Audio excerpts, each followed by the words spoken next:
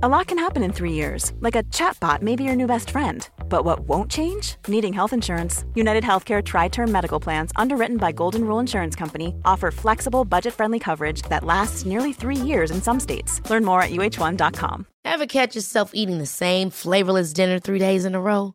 Dreaming of something better? Well, HelloFresh is your guilt-free dream come true, baby. It's me, Keke Palmer. Let's wake up those taste buds with hot, juicy pecan-crusted chicken or garlic butter shrimp scampi. Hello Fresh. Stop dreaming of all the delicious possibilities and dig in at HelloFresh.com. Let's get this dinner party started.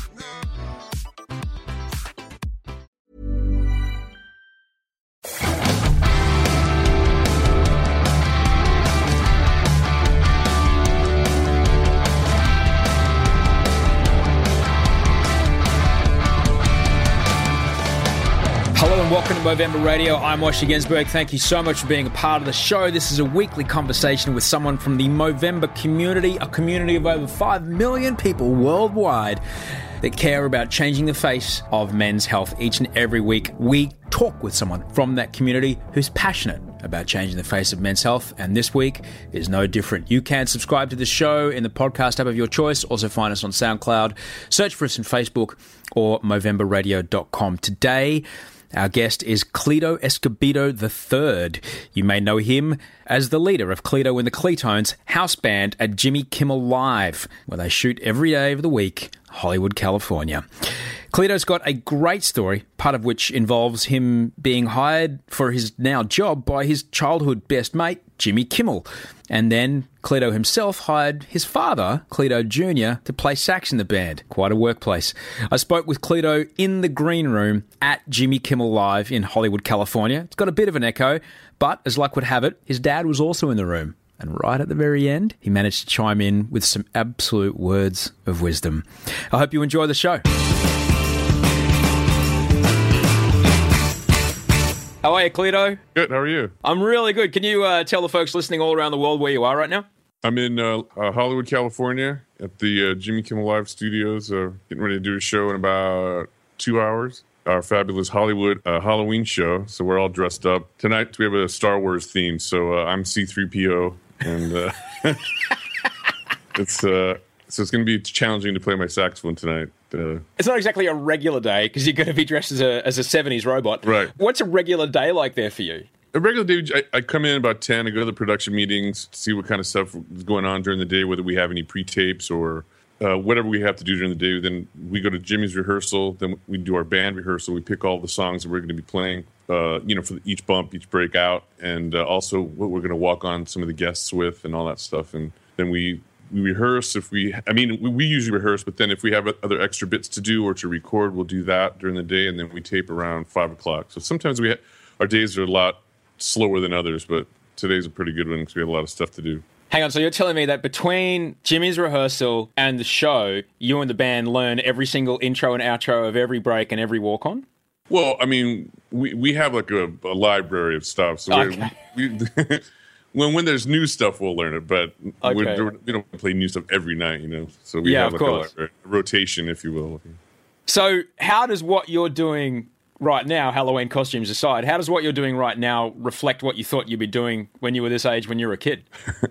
I don't know. It's kind of an odd place to land, we would have loved to have been rock star guests on Jimmy's show, but didn't work out that way. But we all had I don't know where everybody thought they were going to end up, but myself, I was, I bopped around and I had a record deal, lost that, did a bunch of other stuff. And then one of my pals got a TV show and called me up. We'll get to that later, but I'd put it to you that you may want to have been a rock star guest on Jimmy's show, but in my opinion, my humble, as someone who gave up music myself because I just didn't want to be at a van that long. Uh-huh. No, I got you. I'm a bass player, and a bass player without a band is a lonely man, let me tell you. You've probably had a longer career in music than many of the people that you started with. Yeah, well, I've been fortunate. I started out playing in Las Vegas and like cover bands, and so there used to be a lot of work there, but it was a great training ground I started when I was like 19. It was a really good training ground because you played so many sets, and you're like, 6 sets a night, 6 nights a week. You're always working, you're always singing, you're always playing. So it's a good way to build up your music chops and your just the stamina of playing a bunch. Like when I came out here, we do 1 gig, 2 sets, and I was like, what? That's it? This is great.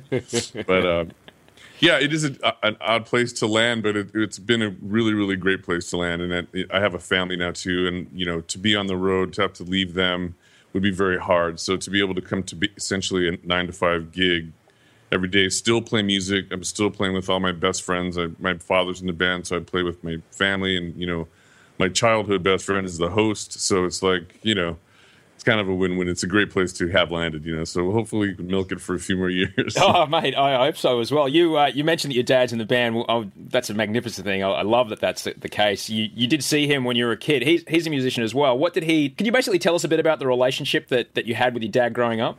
We were very close. One of the reasons it's so great to have him in this band, in this situation, that he quit playing. For the same reason I said I like having this gig, he wanted to watch me grow up. I'm an only child, and he just would hate leaving for weeks or months at a time. And so he essentially gave up his career for me, So years later, when this came about, Jimmy was actually the one who was like, hey, let's get your dad, let's get your dad to play again. Because he had stopped. He had a career in Vegas at a hotel called Caesar's Palace for like 30 years, So to be able to hire him for this gig was a really, really fun thing. And, we've been doing it 13 years now. So he got to retire to come to this gig, which is pretty fun. That's not bad at all. Some people, they have a tricky job. Their life is helped by, they jog and it helps them relax, or they potter around in the garden, it helps them relax. Some people, I've heard so many people lately going, man, colouring in books, best ever, helps me relax. How has music been an outlet for you over the years? I don't know. It's just been something I've always loved music, and I grew up around music, obviously. And like when a lot of kids, I think, would be outside, even though I did like to play baseball and stuff, but like when they'd be outside, I'd be in my room just learning lyrics and singing to songs. I'd make little makeshift drum kits out of Folgers cans, and however I could play, And then when I was 11, I started actually playing the saxophone, and I started just doing more of that and trying to learn how to play that. I'm still trying to learn how to play it, but your humility is admirable. But like I said, you've had one of the longest careers around, so I've got lucky, and I sing a lot too, so I was able to kind of do both. So when one wasn't working too much, I'd use the other skill. So. I know you've told this story many times, mate, but here at Movember Radio, we're always talking about how important close relationships between men are for our general well-being and how they contribute to that. Could you tell us about your relationship with Jimmy? Yeah, when I was 10 and he was 9, we moved on the same block in Las Vegas. And we just kind of became fast friends, and there was some other kids we were kind of friends with, but him and I just gravitated toward one another. We had the same sense of humor. We liked the same sports, and, back then we're still playing Cowboys and Indians and, all that stuff. But, yeah, we just got really close really quick, and we just, all through high school, junior high, we remained friends. We remained friends over the years. When he moved all over the country kind of as a DJ, and he was in radio, and he finally ended up here in Los Angeles. So when he moved here, I was already living here, and he stayed with me for a couple months while he was moving his family. And he was always very supportive of my career when I was trying all my stuff, and and vice versa. We've always been kind of cheering each other on, and he just kept his trajectory, got a little higher than mine. But he was loyal enough and nice enough to call me for this job. He didn't have to do that. He could have tried to find a famous musician to do this, yet I was his first call, and I'm forever grateful for that, and I honestly could say that I wouldn't have been offended had he had called Slash or somebody, not that they're going to do that, but you know what I mean. If he had called, it makes sense, Even best mates. I know with the guys I play poker with, even we have disagreements. How do you guys deal with it when you don't see eye to eye on everything? You know what? It's kind of funny because it doesn't really matter what I think, seeing as he's the boss, and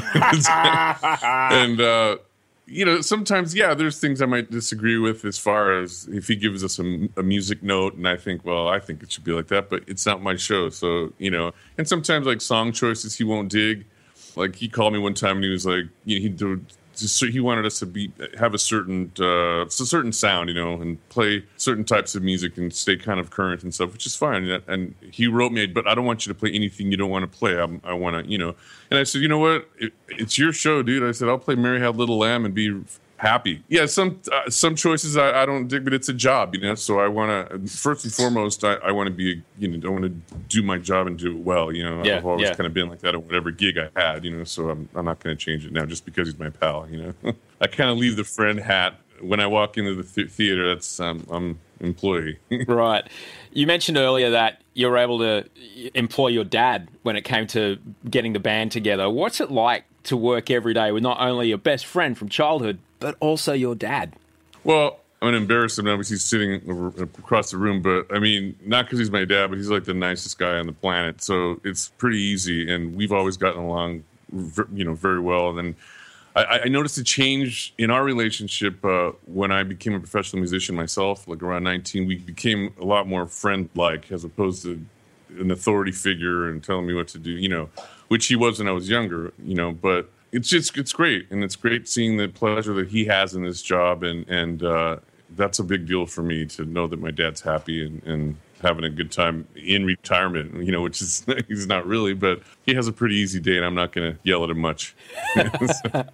What did you learn about health and well-being from your dad? You know what? My dad's always been very healthy, and he's always eaten very healthily, but I don't know. And I was always active as a kid, and he always helped me with that. He helped me learn how to play baseball. He helped me with that. But yeah, I've learned that. I've learned how to eat well and to take care of yourself and all that kind of stuff. And what about conversations about looking after yourself and taking action and getting checked? You guys keep a lid on that stuff? Yeah, pretty good. He's very good about getting checked too, and I mean now I am too with kids. I'm a little more stringent than I was when I was 22. I'd have to have like 104 fever before I even got near a doctor. So I don't think you're alone in that. I think many men often kind of wait till they're basically on fire, right? Before, and then they're like, "Look, it's only my arm. It's fine." Right. So, but not only are you, with your dad every day, you're playing every day with a bunch of men, professional men, and you're surrounded by. Could you describe the bond that happens between musicians in that creative space? Yeah, I mean, my guys, we've been playing together, almost all of us, around 20 years, off and on in different situations, and we're like any relationship, we get along very well, but then we butt heads and have little spats, and we're like, because we're literally like brothers, or like married, 6 married guys too to each other. So, but we have a lot of fun, and we do have a bond, not only just because we're sharing this stage, but like what music we make together, and and I think we all kind of admire certain aspects of one another's playing and whatever. I mean, I picked all my favorite guys when I put the band together, so they're all my favorites. So I hope they're having as good a time as I am. So. You've mentioned a few times, and it sounds like the dream job. It really does. But anything that you take money for eventually becomes work. Oh, yeah. How do you get through those days where you're like, man, I just want to be home playing with my kids? Yeah, well, it's like anybody else in the cubicle. I always, too, when I'm at work, I go like, well, I'm at work and we're laughing on our chair. We're playing some music. So it's not that bad. Even when we have a rough day or a trying day or whatever, it's still not that bad, But again, for musicians to have to be somewhere every day, it is odd because, sometimes you have couple sessions during the week. Sometimes you'll be really busy. Sometimes you have 3 days off, then you go on tour for a month, so it's very different. But this is so, regimented that it is we look forward to our weeks off. So. At Jimmy Kimmel Live, which for folks outside of the States or who might not have seen it, I'm sure they would have seen at some point some of the content that comes out of that show, but you guys as a team have always stayed ahead of the curve as far as how people get their media on their devices, digital media. And the entertainment world is moving so quickly, but you guys have always managed to keep up. In fact, I'm going to say a little bunch in front. What prompted you to get involved with the Whole World Band crew? My friend Gregory Butler, who was involved, he called me and he told me about the song Changes and asked me if I'd play horns on it. So I said sure. I like what you guys are about and everything. So actually, my keyboard player Jeff Babko charted out the stuff for me. So I came in and played his charts, and it was a really cool experience. And so, how can people get involved? People are going to hear it and go, and they download it. What do they do next? Tell me what the app does, Cleater. Yeah, you can download the app, and then you can play along with the song. You can hum to it. You can lip sync. You can, play fake drums or do whatever you want, or add your own instruments as well. And so it's kind of a fun thing. That becomes a video or something that people can share? I believe it does, yeah. And the song is Changes from David Bowie, one of the great saxophone players, one of the great underrated saxophone players. Yeah, he's great. He's a great artist. It's a different way of doing the charity single, isn't it? Yeah. It's way different. It was really, really cool, though. I like it. When you heard about this, why was it that you wanted to get involved? What was it about the cause that made you go, yeah, I'll come and do that?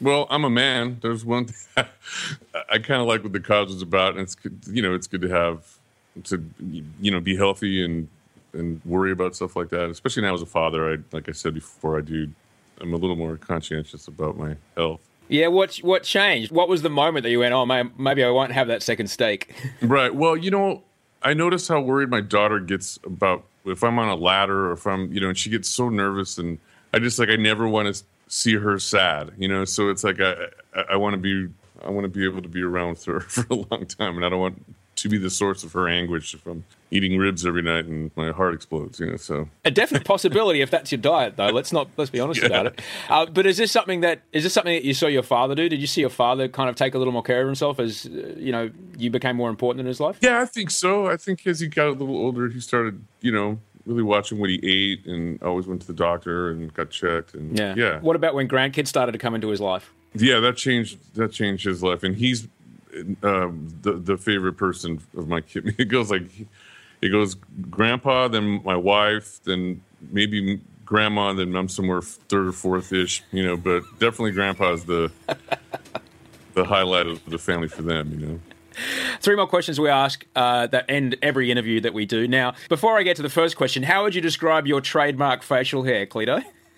I just have a little half goatee that I always keep, and I've tried to grow a beard. I don't really have a man beard. It's like some weird prepubescent bullshit. I'm going to try to do the Movember thing, but I'm sure it's not going to look very good, but I'll try it. Movember is specific, and they say, we need you to grow a mustache, not a goatee, not a beard. No, I know. I'll shave it. You're going to be all right with that? I think so. It'll look funny for a minute, but like I said, by the time Movember's over, I'll barely have a mustache because it grows so slow. And it should look pretty funny because I don't grow a good, thick one. It's just So if you could describe the kind of mo that you're going to grow, what do you think you're going to get? What are you going to end up with? I don't know. Just some stubble that looks mustache-ish. Because I've never really... I kind of grew a beard for a minute, but it just didn't... I was like, yeah. But, Cleto, it's going to be mustache-ish stubble on national network television every night. That's right. And that's what matters. Luckily, we have a few days off for Thanksgiving, so I won't have to be that funny looking for too many weeks. So. And so the second question is, what do you appreciate most in your friends? In my friends, loyalty. I'm an only child, so when I call someone a friend, I'm very loyal to them, and I appreciate when they're loyal to me, and the love that friends have for one another. And the final question is, if you could get on the phone and call up 18-year-old Cleto, what would you tell him? Yeah, well, that's a hard one. Wow. I'll tell him to practice more, definitely practice more, and stick with it. Never give up. Because a few times during those years, I was ready to hang it up. Believe me, when I was eating ramen for a week and a half, So, just for folks outside of the US, ramen is 2-minute noodles. Right. Okay, 2-minute noodles. Yeah, the one comes in a plastic bag. You crack it in half. You pour the boiling water on top. Boom! 2-course meal. Yep. Is your dad still in the room? Yeah. Can you ask, you're Cleto 3, could you ask Cleto Jr. If he's got any words of advice for the good people of Movember? What would you say? Just young men that are listening. If he had to pass some words of advice to young men who are listening, what would he say? I think I'll have to repeat what my son said. Keep practicing and just keep doing it and don't sit on your ass too much. Like I did. Thank you so much, guys. Have a great show tonight. Thank you. Thank you very much. Great talking to you. You too, Cleto. Bye, mate. And that was Cleto Escobedo. Thank you so much for listening to the show. I'm grateful I could bring this conversation to you, but it should never replace a conversation with your own doctor. If you like the show, you can rate us in iTunes, tell a friend, Find us on Facebook and subscribe in the podcast app of your choice, or find us at soundcloud.com and movemberradio.com. Until I speak to you next week, thank you so much for listening. This episode was produced by Lavanya Nagendran, Molly Heineman, Abby Rumery, audio production by Daryl Misson, and music, of course, by Toe Hider. I'm Moshe Ginsberg. Thanks for joining us.